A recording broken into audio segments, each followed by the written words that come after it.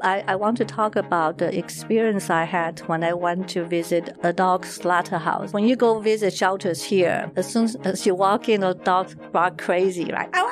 When you go to shelter, it's loud, and because they want to get your attention and take me out. But when you go into a dog slaughterhouse, it's quiet, very quiet, and the eerie feeling just make me so uncomfortable.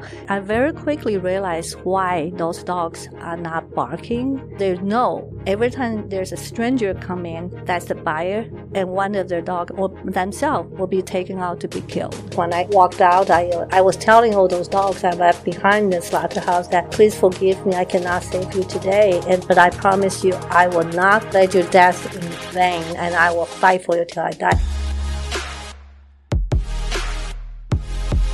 What the hell is up, you guys? My name is Jamie Logan, and today I have a very exciting episode for you. I am here with Andrea Gung. She is the founder and executive director of Duo Project, and today we are going to talk about the dog and cat meat trade. This is a topic and issue that I feel like we have the public support with, but it's still a major, major problem. And so we're going to get into the facts of it, how she started the Duo Project, and without further ado, Andrea, welcome. Thank you, Jamie. Thank you for having me. Thank you for caring about this movement. Oh my gosh, yes. I think the dog and the cat meat trade is actually what first even drew me into activism and really caring about an issue. Wow. You know, that was one of the things that I was adamantly against growing up. I remember hearing about it and being like, what? How is that possible that exists? Yeah. Yet I was eating meat every single day. Yeah. And didn't fully make the connection. But I guess, why don't you introduce yourself and tell me a little bit about Duo Project? Okay. Duo Project was founded in 2013. So this is our 10th anniversary. I was like you. When I was a kid, I was born and raised in Taiwan. So when I was a kid, Taiwan still had this backward practice. When I learned about it when I was 12, I was so mad. And how can anybody eat my beloved dogs? I grew up loving them so much. But then when I grew up, Taiwan society has evolved, and a lot of people came back from the States. So Taiwan has become a modern society, and the dog meat trade went away. So I kind of forgot about it. And then in 2012, I went to China on a business trip, and I learned about this dog meat trade in China. And I was blown away, and I was angry. And I came back, and I thought, I got to do something about this. And also because my experience, I know it can be stopped. Because some people they'll be laughing at me and say, oh, this cannot be done. It's a cultural thing. It's actually not a cultural thing, and it can be done because I witnessed myself, right? So. Mm-hmm. And you bring up a good point about culture, but does culture justify killing an animal? And does culture justify causing harm to another individual? And what I've come to realize is no, it doesn't. And I think we have to change and evolve with the times and move away from practices that cause suffering. So I guess, what was it that really connected you to this issue and said, I'm going to start an organization and fight against this? Mostly my love for dogs and learning about the dog and cat meat trade in China brought back the memory. And when I was 12, and back then I felt so angry but frustrated and powerless because I was just a kid. Mm-hmm. So this second time around, I thought I just have to do something.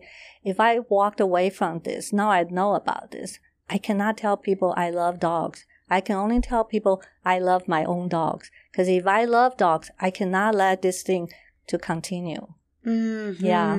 And so that's how I feel. If I walked away from this, the rest of my life really meaningless because this is my calling. Like what you just told me, right? The 2 days that most important. You say yes. It better. So we were talking a little bit before the podcast started, and I was telling Andrea, you know, there's a quote by Mark Twain, and the quote is, the two most important days of your life are the day that you're born and the day that you find out why. And, you know, veganism, activism, animal rights, that's my purpose, my calling. And then you found your calling with Duo and fighting against this dog and cat meat trade. Yes. Who is Duo? Duo Duo is our mascot, and she is the little dog that actually, through her, I learned about the meat trade. I was on a business trip to China, and I run into her. She was being used as they went to the market buy like cheap dogs like Duo Duo because she had no value, mixed breed and dirty, and so they paid like $10 to buy her for the veterinarian student to practice surgical procedure on her. Not unnecessary. They will cut her stomach open and sew it back. So they practice on her. Then after they're done with that, she had no value to begin with. Now she's like a damaged goods. So they're gonna just sell her back to the meat trade.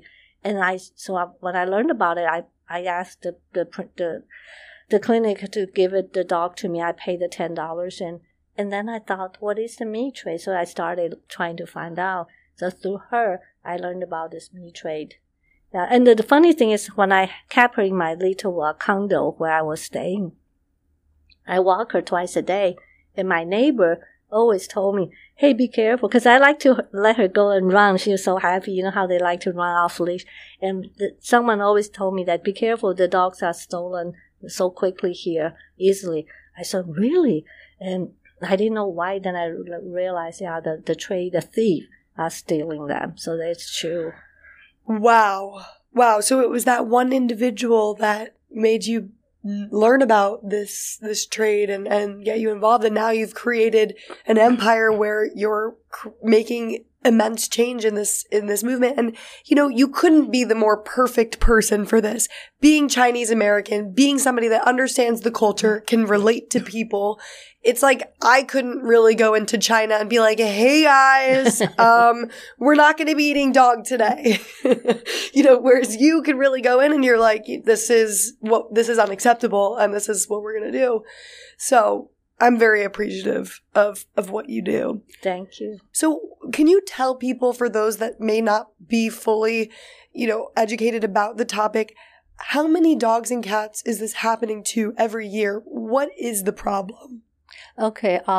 First of all, I want to emphasize that this is really not a culture thing. At the most, it's a subculture, because only few regions in China that people have this backward practice or habit. If you go to China, like if you go visit Beijing, Shanghai, and the big metropolitan, you will not see any dog meat restaurant. And actually, if you ask people who live in those cities, if you stop people like you do on the street, say, do you eat dog or cat? And they'll be so offended. They say, why you think I'm such a low class people? I'm well educated. I'm civilized. I don't eat dogs and cats. So it's actually has this negative stigma attached to it. So it's definitely not a culture thing. It actually becomes a racist issue and a racism problem, because people will be like, well, are you like the Chinese? Do you eat dogs? Do you eat cats? And it's like, as you were just saying, it has nothing to do with being Chinese or not. Yeah. Actually, people kill dogs and cats in the Philippines and in multiple different countries. Yes. And like I said, it's just really subculture. Very few people in China, percentage-wise, only 2 or 3% population have this practice. So, to answer your question, but it's still a quite big problem, because China is a big country, right? So every year we have 10,000 estimated, because there's a black market, big black trade. There's no official records, nothing. So estimated 10 million dogs and 4 million cats being killed illegally for the trade. So it actually is completely illegal. Yes. Which is interesting. Yes. So when you guys as activists are on the ground and you are going out there, what are certain actions that you can take? Are the police on your side? Like I see that you do truck interceptions. Can you talk about that? What is that? When I say illegal, China does not have any animal welfare law to forbid people to eat dog meat. It is illegal because dog meat and cat meat is not part of edible meat. So, for example, you can kill your own dog in your backyard and eat the meat. You not commit any crimes. But the dog and cat meat trade in China is they go out to steal stray animals and steal people's pets from their backyard. So the whole trade is illegal because like in America, you can kill a deer and have your friend to your backyard to barbecue, but you cannot sell meat in the market, right? So the dog meat is illegal because it's not supposed to be a trade. There's no place to inspect the meat like the pork and beef. You have a government supervise the production and everything. But dog meat is totally blind market trade. That's why it's illegal. So why don't you tell me a little bit about what truck interception is and how you guys go about bringing awareness to the legal issues with this? Okay, I want to talk about most of you know that China has this one-child policy for the last 30 years. They just changed it in the last 2 or 3 years, so you can have 2 kids. But in the last 35 years, one family can only have 1 child. So that child grew up with no siblings. So they grew up, their parents will get a pet. They'll get a dog or a cat or a turtle or a bunny. So that generation grew up loving pets or animals as much as you and I. But of course, the old happy die hard, the older generation some of them still have the practice of eating dogs. But young generation is kind of really being flung at, and people think, you eat dog. It's like you're like an old fart, So that the negative schema is really on our side. So those young generation, now they're in their 30s. They can drive, and they have phone, and they have people working in the police station now. So that's how you started seeing the dog truck being intercepted, because this is what it is like, that a young dog lover driving on the freeway, and he or she see the truck loaded with dogs and cats, and you can smell and you can hear the crying and all that. So they realize that's an illegal dog truck. So they will start tweeting away, say, hey, I'm on this freeway and this location. Come help me to stop this truck. So right away, my friend was in one of the rescue. She said, in the first few minutes, there's like almost 100 people show up. And what they do is they will surround the truck and force the truck get off the freeway and to the rest area, the pit stop. So then they keep waiting, and my friends say eventually 700-800 people came to help. So yeah, and they're all young people. They all have car and they all have mobile. So they become the mobile army to protect dogs and cats. Yeah. So that's and then police came, right? The police are young too, and if you're lucky, that some of the police officers, they are on your side, and then you can get the dogs released from the truck right away. And sometimes the police are not, because they don't want to have the truck in their district.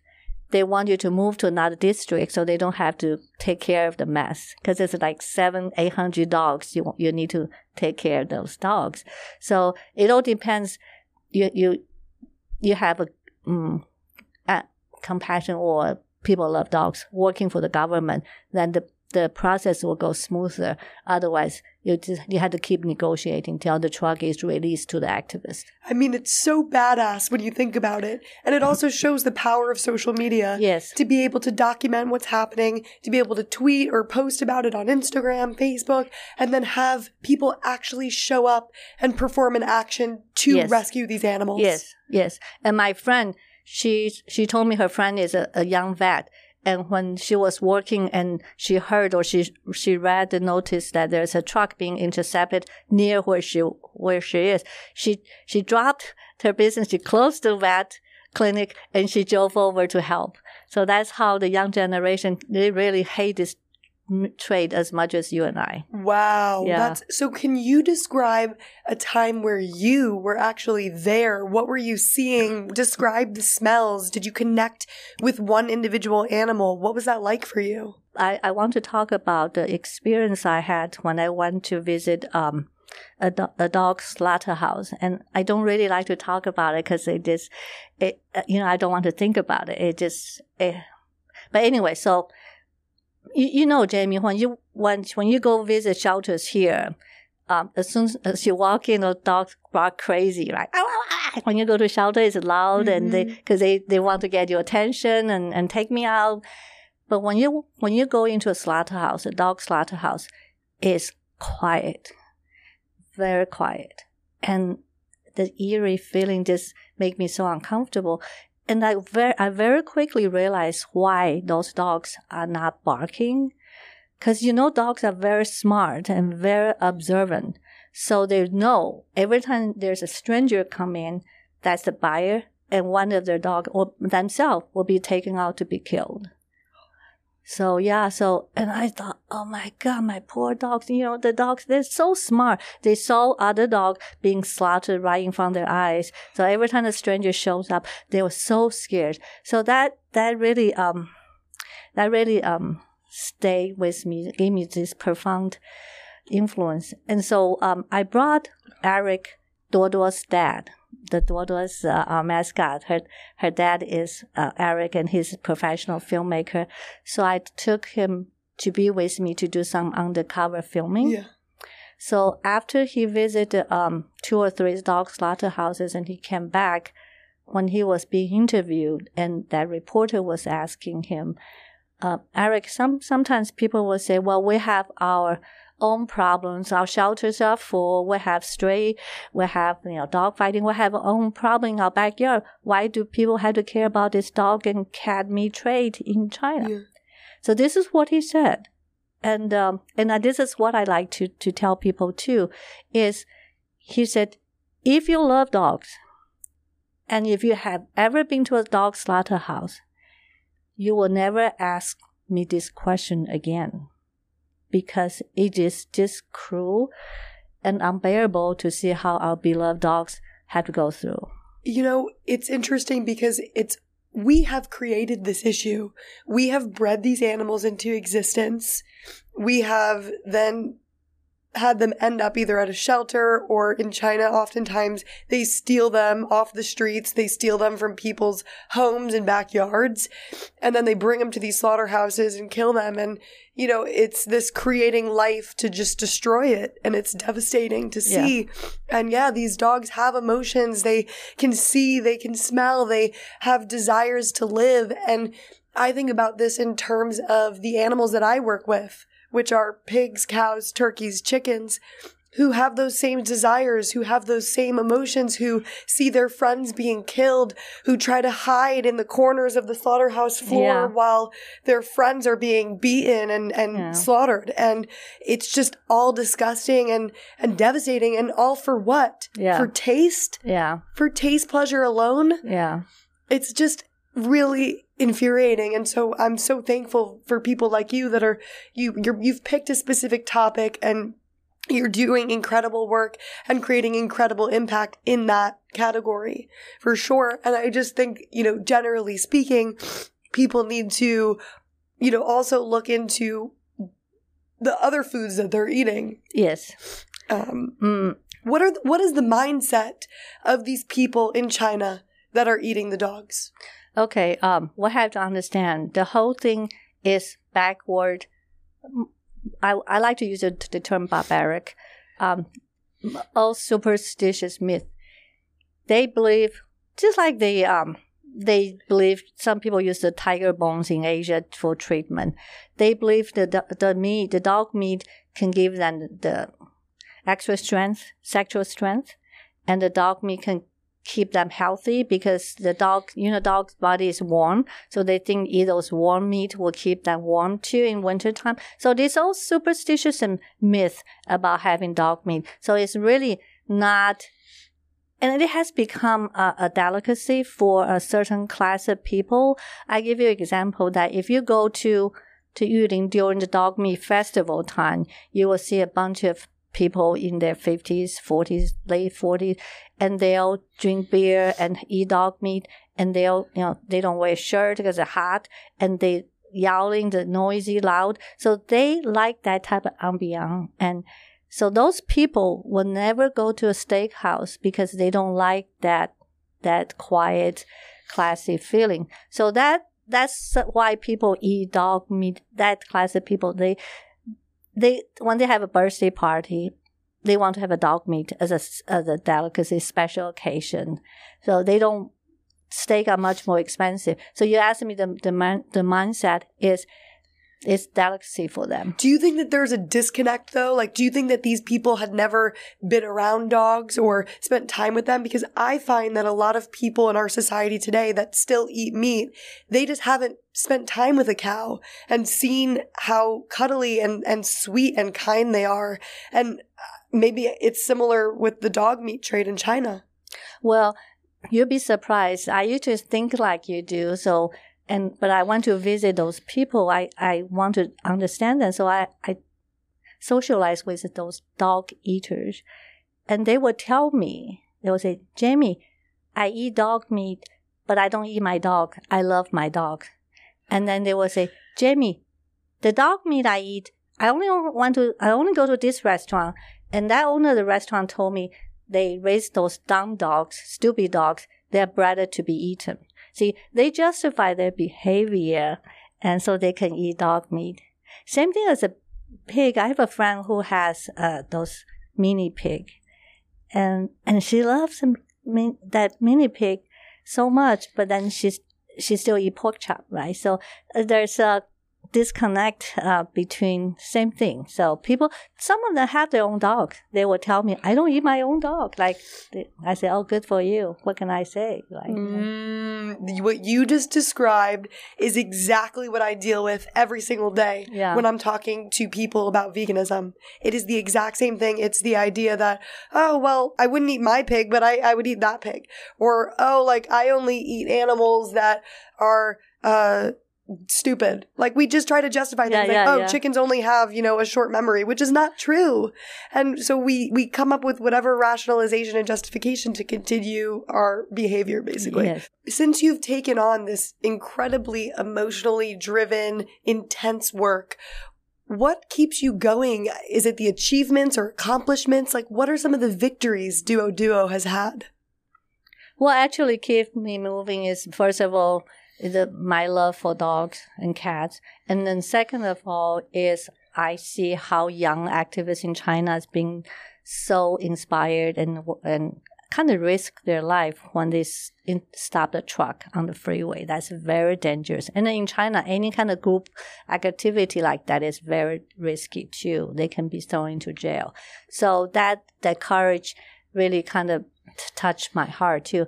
And the achievement, yes, of course, I see how things can be changed, how hearts and minds are changed through our campaigns. Now, Duo, we have three-pronged approach: education, which is more like community outreach. Then we have animal care, so spay and neuter. And the third one is advocacy. We want to raise awareness. So through education, we have put on so many summer animal welfares in the region that have this practice.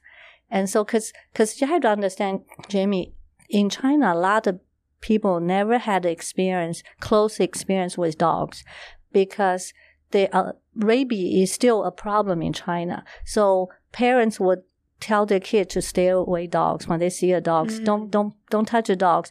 And the stray dogs can look dirty. Filthy, right?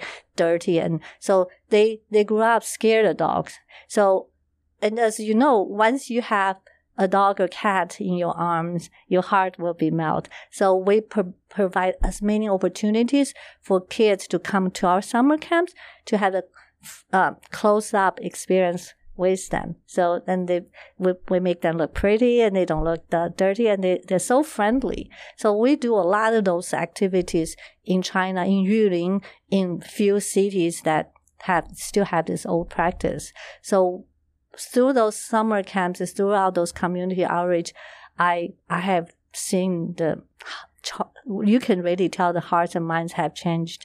And I give you an example of this young Yulin girl. When I first met her, I say, "Hi, little girl, do you eat dog meat?" And she said, "No, I don't." And I say, "Why don't you eat dog meat?" And she said, because, it's, to me, I need to know why she doesn't eat dog meat. And she said, "Because they are our best friends. I almost dropped that when she said that. In Yulin, the Epic Center, right? The dog meat festival. So later on, we became good friends, and she's now got into college. And I asked her like many years later, I said, where did you learn about the dogs are your best friend? She said, through your campaign. We were there, we talked about dogs are our best friend. She never heard this phrase, dogs are our best friend. Can you imagine that? Mm-hmm. So that's why they're so out of, that's why we learn to understand how can those people eat dogs. They just don't see the dog the way we do. And then another thing is we brought in the adopt, don't buy. We bring a lot of Western new concept to educate those people because they never heard about adopt, don't buy phrase either.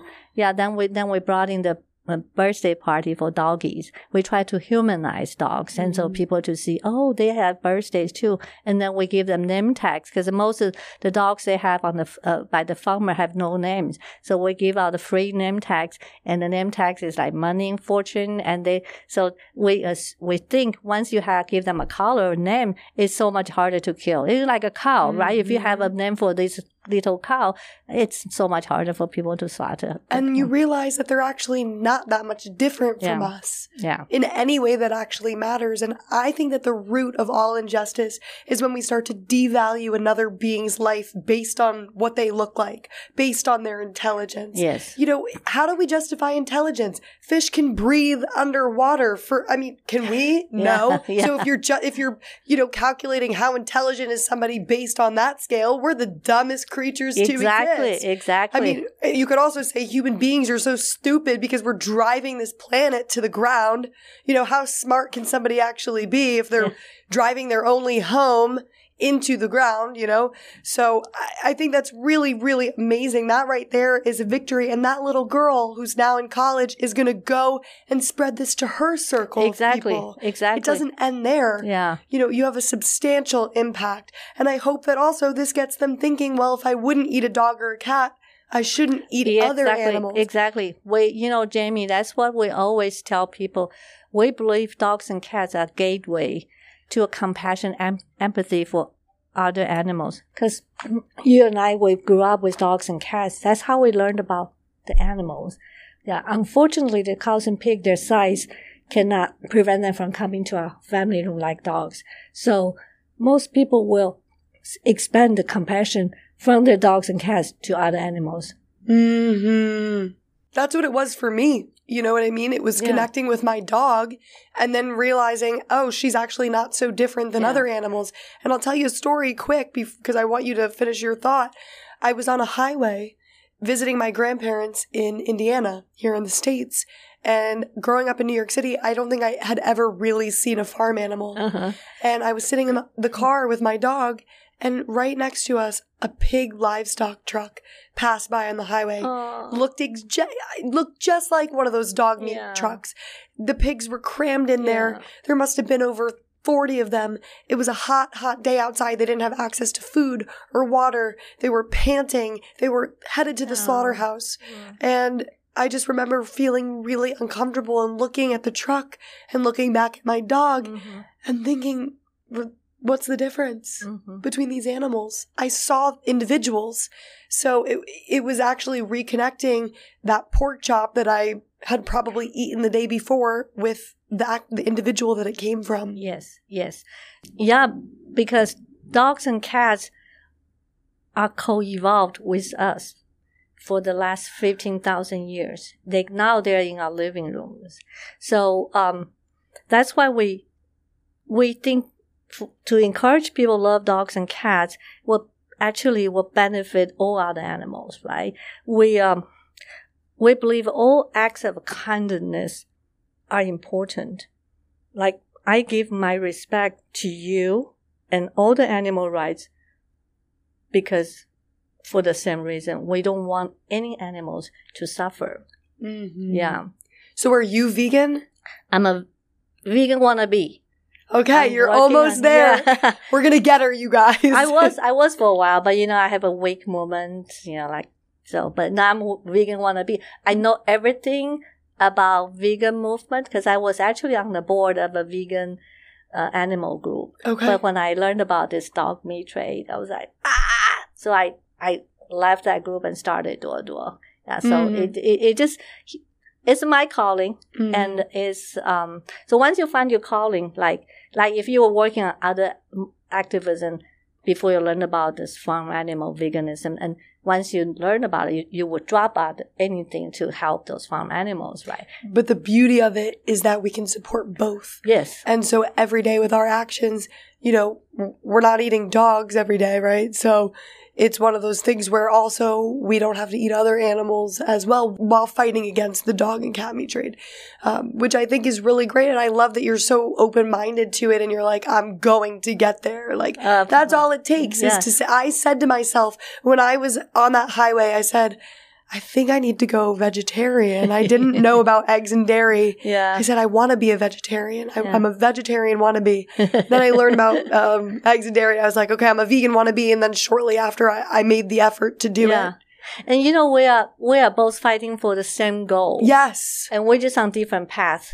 That's how I look at it. Yeah. And we'll get there. It just takes time. But you think about the 70% of American family have or had a pet. So through pets, we can really influence a lot of people. Right. And I love how you were saying, dogs and cats are animals that we coexist with. A lot of them are in our living rooms, like they're family. Yeah. And, I think the disconnect there is that a lot of people don't have cows in their living room and don't have pigs that, are living in their house because they're too big and, they can't. But even wild animals, for example, just because we as humans don't connect to some animals, like there might be a pigeon or something flying by, just because I don't have a personal connection with that pigeon doesn't mean that they don't have the right to life. Exactly. No, they all have a right to be free from suffering. Yes. Yeah. So that Duo's message will never say anything about dogs and cats are more important than other animals. It's just the what we're focusing on, and we believe if we focus, we pick our fight and give all the resources and devoted everything to it, we can be more successful and more powerful. So I totally agree with you there. I think it's super important in any social justice movement to be strategic. Yes. And to actually be able to look at, okay, how can I move the needle a little bit? How can I have these milestones and victories? And by picking certain and specific causes, you can do just that. I mean, even in my advocacy for against fur, we go and we protest certain designers. We pick a specific target, protest, advocate, work on legislation. We get the change, moving on to the next. That's very smart. That's what activism is really all about. You got to do it smart. Yes. Yeah, don't get emotional. Be specific. Take one fight at a time. Yeah. I think that's amazing. And so, what are your plans for the future with Duo? This is our 10th anniversary. I think I always told my friends or people that I learned everything about how to end this terrible dog and cat meat trade in China. All I need is time and money.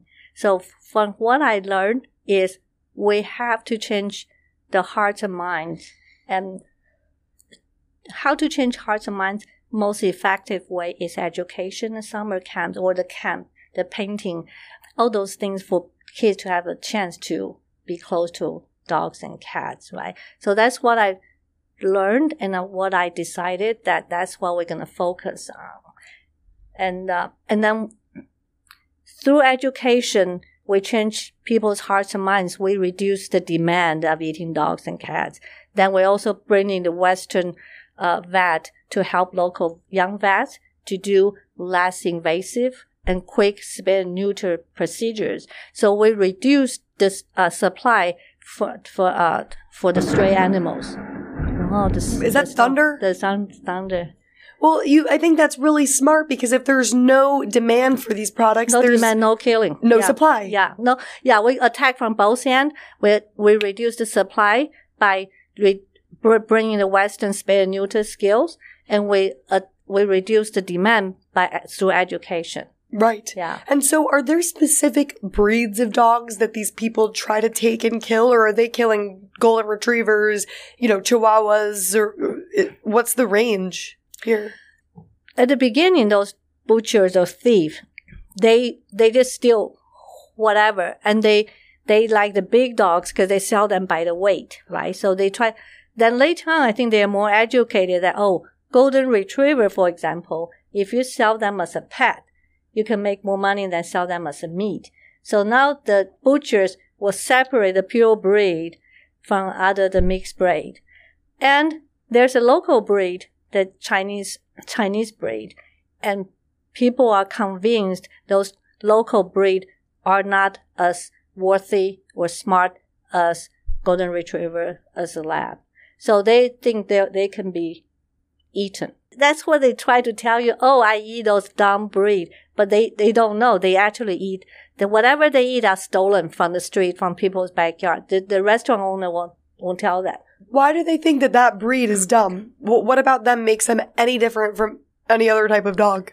See, the thing that they think that breed is dumb because those breed are raised mostly on the countryside and left in the backyard. They never been socialized. So they just, and there's so many of them because they're local breed, right? So when you have a lot of them, you don't think they have special value. But golden retriever has that look and it's expensive. It's just like once in a while we have our special breed that got so popular, right? So just the local breed are just too many. They're everywhere.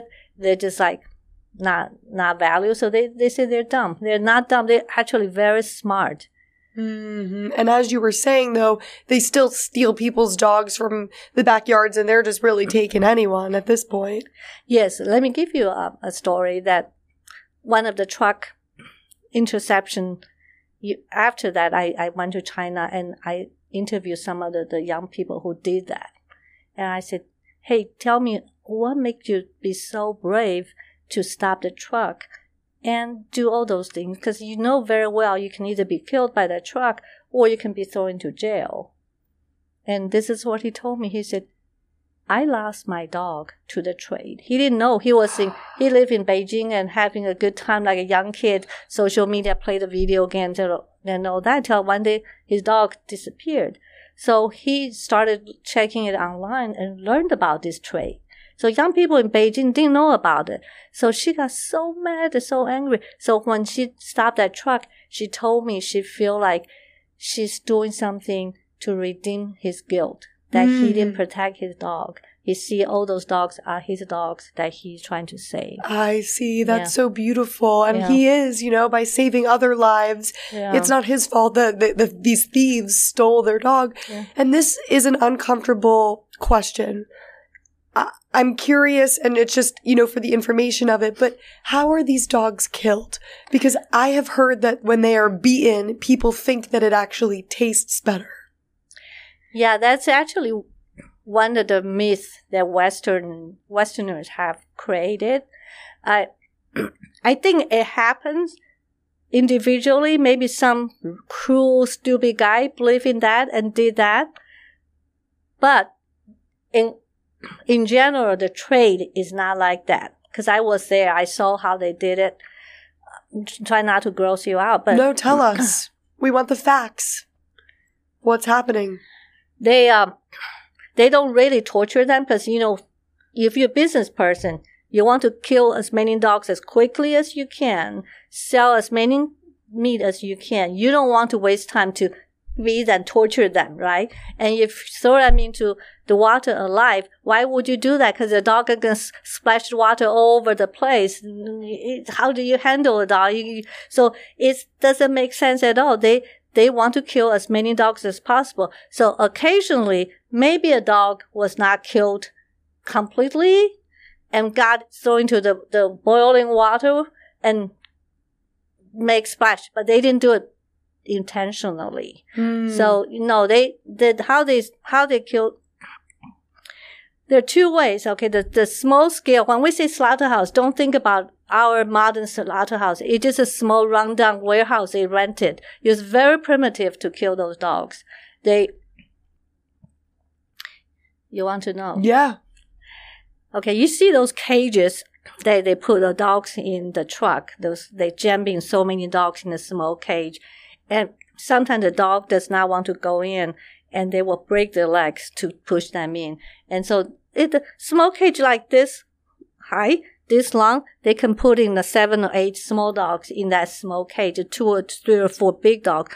So then when they drag them down from the truck and then drag them into the slaughterhouse, so they open the front gate of the cage, and they use a stick to push the dog out, and the butcher stay in front of the open door and kill the dog with a big stick, knock it out, and then the other one cut the throat that the dog bleed to death. So they do hit them over the head. They hit over the head, not because they want to torture them, because it's primitive. I mean, the operation is, the whole thing is backward and primitive. They don't have the equipment.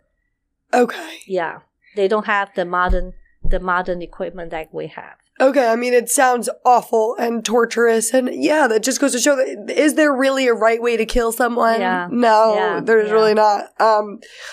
I mean, horrific. How horrific. There's this group called Elwood Organic Dog Meat. Have you heard of them? Mm-mm.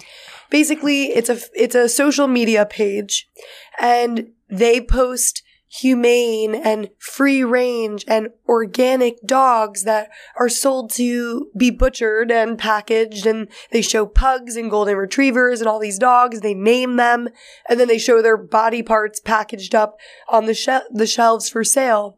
The trick here is that this is not actually a real organization.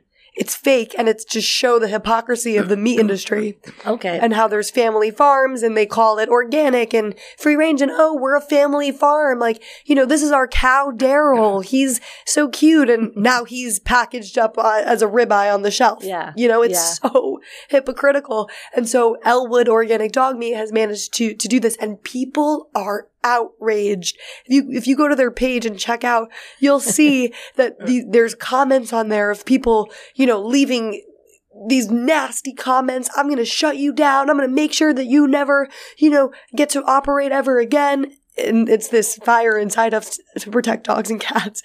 But then at the end of if you go to their website, you see that they're fake. They're not actually. Yeah. But yeah, it's torturous. It is so awful and horrific. And I wanted to ask you, what are things that we can do to support you? Jamie, you being a young, beautiful influencer that care about this is a big help. That's what we need the most. If social media influencer like you to talk about our mission and let people know. So that's the help we also look for. And another thing, of course, funding, donation. And we also need connections, like I was talking about, connected with influencers. And we also like to connect with corporation, because nowadays the corporate social responsibility is a big thing. So if anybody listen to this program, have good connection with corporation, let's just say Chewy. If someone have a connection with Chewy and maybe build a partnership with us, and we can work together and we can be so much more powerful if we have a partner from the corporation world. Mm-hmm. So connections and money and advocacy like influencers, we need the most. Yeah, I think that we have an obligation to speak out against oppression and against these issues. And I trust me, did not see my life going down this path at all. I was kind of like a wild card in high school, very party focused, really? A little out there, still am out there, a little wacky. But it got to a point where I couldn't look at this suffering and then not do anything to try and change it. And it required me at least to look internally and say, oh my gosh, I've been wrong all of these years. I've been participating in mass suffering. I've been paying for animals to have their throats slit. And I had to look internally and say I was wrong. And with this issue specifically, I think it's easier to garner that support because most people, at least here in America, don't eat dogs and cats and don't feel personally attacked by your advocacy. Like, you're not saying you need to change your way of life to the people here in America. You're saying it to people that are in certain areas of China that are eating the dog, we need to stop this. But here in America, we can all be on board and be like, we love our dogs and cats. We don't want to eat them. And even if we don't love dogs and cats, we still know that it's wrong to harm them. Yeah, I think, like I said, I really have respect for the animal rights organization because it's so much work need to be done, right? Like, I didn't learn about the cruelty of the dairy industry until in my 50s. Mm-hmm. So, all these years I've been told to drink milk is healthy and so we need, but you're fighting against corporation. It is hard in the meat industry. So I really have a lot of respect for you especially young people, because this is like really a major undertaking to do. It is, and it's emotionally stressful too. I mean, there's days where I feel very overwhelmed by it. When I go on social media and I'm seeing all of these like horrific photos and videos of animals being killed, and also I see pictures of my friends and family eating them. That's the worst part to me, is that the people that I love are the reason why these problems are happening. It's like, I am fighting, this is my cause, this is my purpose, I'm fighting this issue with all my heart, and then I go home and in my parents' refrigerator are body parts of the animals I'm trying to save, and that's really hard, and it boils down to social norms. We have to have some sort of rebellious nature in us to not follow the crowd. Yeah. And to be like, you know what? I'd rather be standing alone than with the crowd if it means that I'm going to be doing what's right and what's just. And, I've had people over the years, people that I love, call me crazy, be like, you're so far gone. What is wrong with you? She's some crazy vegan now. And you know what? One day they're going to understand and they're going to come around, because one day this is not going to be normal. And in 25, 30 years from now, I promise you, we are going to look back on the treatment of animals and we are going to be disgusted with what we did to them. Yeah. And it's going to be socially unacceptable, just like eating dogs and cats is, at least here in America. And Jamie, I want to say that don't feel you're alone. You're not alone. There are a lot of people, a lot of animal lovers.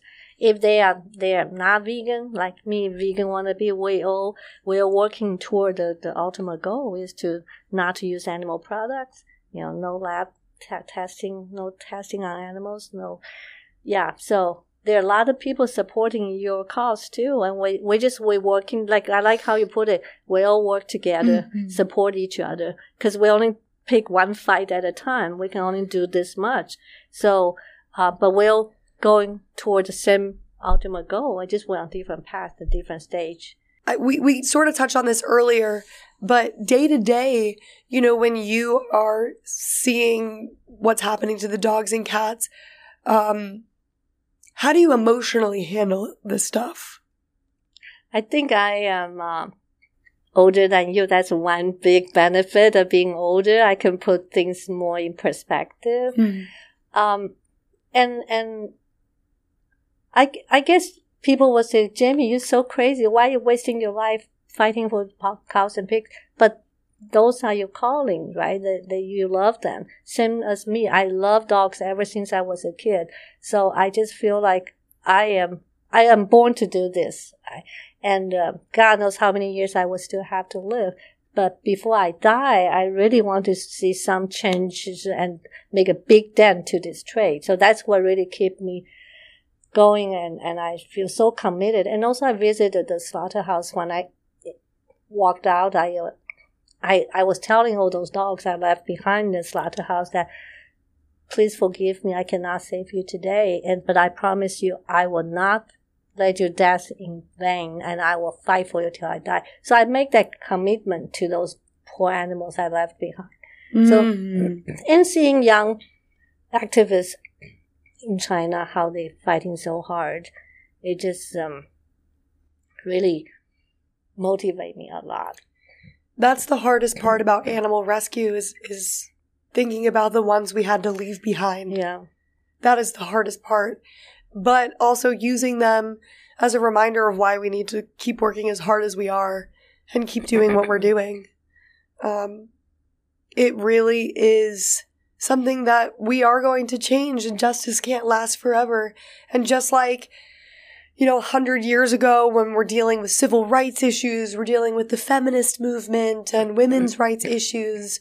Activists weren't always liked during their times, but now we look back and we're like, actually, what they did was courageous. It was bold. It was brave. And thank God that they did do that, because some people say, oh, I'm just one person. What kind of impact can I have? And the truth is that one person, a small group of people, are the only ones that ever made a big change. Yes. And Margaret Mead had that quote. And it's so true that even just to that one animal that you save, you might not be changing the whole world just yet, but that whole world for that one animal has changed. Exactly. And one thing I always encourage my young activist team members, sometimes they feel so, hopeless, frustrated, like you probably feel the same way. And I always remind them, you think about during the women movement, it took them about 70 years to get the right to vote. If you are right in the middle, you don't think you will ever see the light of the tunnel, because you're in the middle, you don't see the light. And so, in the civil rights too, like the 400 slavery, when you are born in the middle of those 200 years, how would you ever imagine that one day we'll have an African American be the president, right? So, no, it will happen, but we are in this middle part of the road, so you will feel like, oh, there's no hope. No, there is always hope, because anything that's not just, any injustice will go away. Everybody likes to always, side with the movements, in the past and be like, yeah, like I'm against racism. I'm against sexism. Oh my gosh, the Holocaust was horrible. Which, okay, that's a good thing that they're doing that, right? But I always like to tell people, if you were a person living in those times, how would you have reacted? Would you have just gone with the social norm and been like, oh, okay, the Jews are getting killed. It's okay. Let me turn a blind eye. Or would you be underground trying to help give them refuge? And would you actually be standing against it if you were in those times? And the way that you would know what you would be doing is what you are doing right now in times of injustice. That's a good way to put it. I always wonder what I would have done, because that's courageous for people to protect those Jewish people. Mm-hmm. And I always had tremendous respect for those heroes. Putting your life on the line for others, right? Yeah. And I think that we all have a place in this movement, whether it's, sharing things on social media. That's like the bare minimum that we can do as fellow humans. And you guys can please go check out Duo and share their content and help educate others about this. There's other things that you can do, like if you are a videographer, if you're an editor, if you're an artist, you can create graphic designs and volunteer with different organizations. Yes. So you guys can go check out Duo and their work. You can go to Duo Project on Instagram. You can also go to their website. It's just duoproject.org. Yes. That's DUO project.org. And I'll also link the other social handles in the show notes. Yes.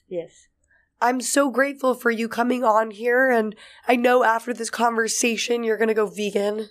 So that's exciting. Trying, yes. What's the hardest part for you? To give up my fish. I love fish. Okay. Yeah. Okay. I always love fish, and I feel less terrible to eat fish compared to cows and pigs. Why is that though?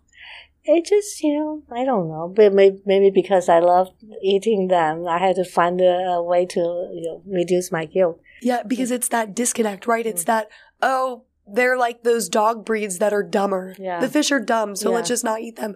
We have to look at, these are all individuals with their own mindset, their own feelings. And just because we don't necessarily connect to fish and have them sleep and cuddle with us doesn't mean that they don't have the right to live, right? Yeah. You're almost there. I know you get it. I used to like fish too, but now there's so many great vegan fish substitutes. You don't even miss it. Like today, I'm going to Beyond Sushi for dinner. Oh, really? Beyond Sushi is a great vegan restaurant with amazing sushi. We have a lot of those new restaurant vegan popping up in the Bay Area. Oh. Yeah. So see, people are moving forward. Shizen in San Francisco is an amazing vegan sushi place. Oh, really? Shizen. Okay, I'll try it. Yeah. Gotta go try it. There's like lines outside of the place. It is just absolutely delicious. So I think, we are moving in the right direction. Yeah. And as it becomes more convenient and accessible, it's only going to be easier. But we have to stand against the crowd. We're on the same team here. Guys, please go check out Duo. Support in any way you can. I'm so appreciative of you listening to this episode. It was so interesting for me to hear just the parallels between your world and my world in veganism, and see how this, disconnect with dogs and cats of like the people that are eating them there is basically the same as people that eat all other animals, pigs, cows, chickens, turkeys, fish. Yeah. And Jamie, I like to emphasize is some vegans might, sometimes they'll come to criticize us not caring about cows and pigs. Dogs and cats are really a gateway to compassion, empathy for all animals. And we picked the fight because I know how to do it from my background, as you said, Chinese American. So we picked the fight, and we want to focus on this fight. And we will all get there together, not criticize or attacking each other. We are not attacking anybody. I'm watching you because we really do need to work together. And Andrea is doing amazing work. And and I think you do understand the philosophical issue. You get that, nobody should be eaten here, and that the slaughterhouses that you've been to in China that are full of dogs are the exact same. Actually, they're the exact same as the slaughterhouses of our farmed animals, except it's happening to way less dogs and cats versus the 80 billion farmed animals. It's horrific. But yes, no attacking. We want to support all and both causes, and it is a gateway. Once people can connect to, I'm not going to eat dogs and cats, well, maybe I won't eat other animals too, because what's the difference? Yeah, exactly. And, San Francisco people have more dogs than kids. So it's very important to build compassion through people have pets. Yeah, good for them. Who wants kids anyway? Dogs are way cooler. All right, well, on that note, guys, I'm Jamie, and Andrea was so kind to join us today. Thank you so much for watching. You can check out my stuff at It's Jamie's Corner, itsjamiescorner.com, and go to duoproject.org to also see some more of the amazing work Andrea is doing and find ways that you can get more involved. All right, until next time, bye. Thank you for caring. Thank you, Jamie, for having me. Thank you.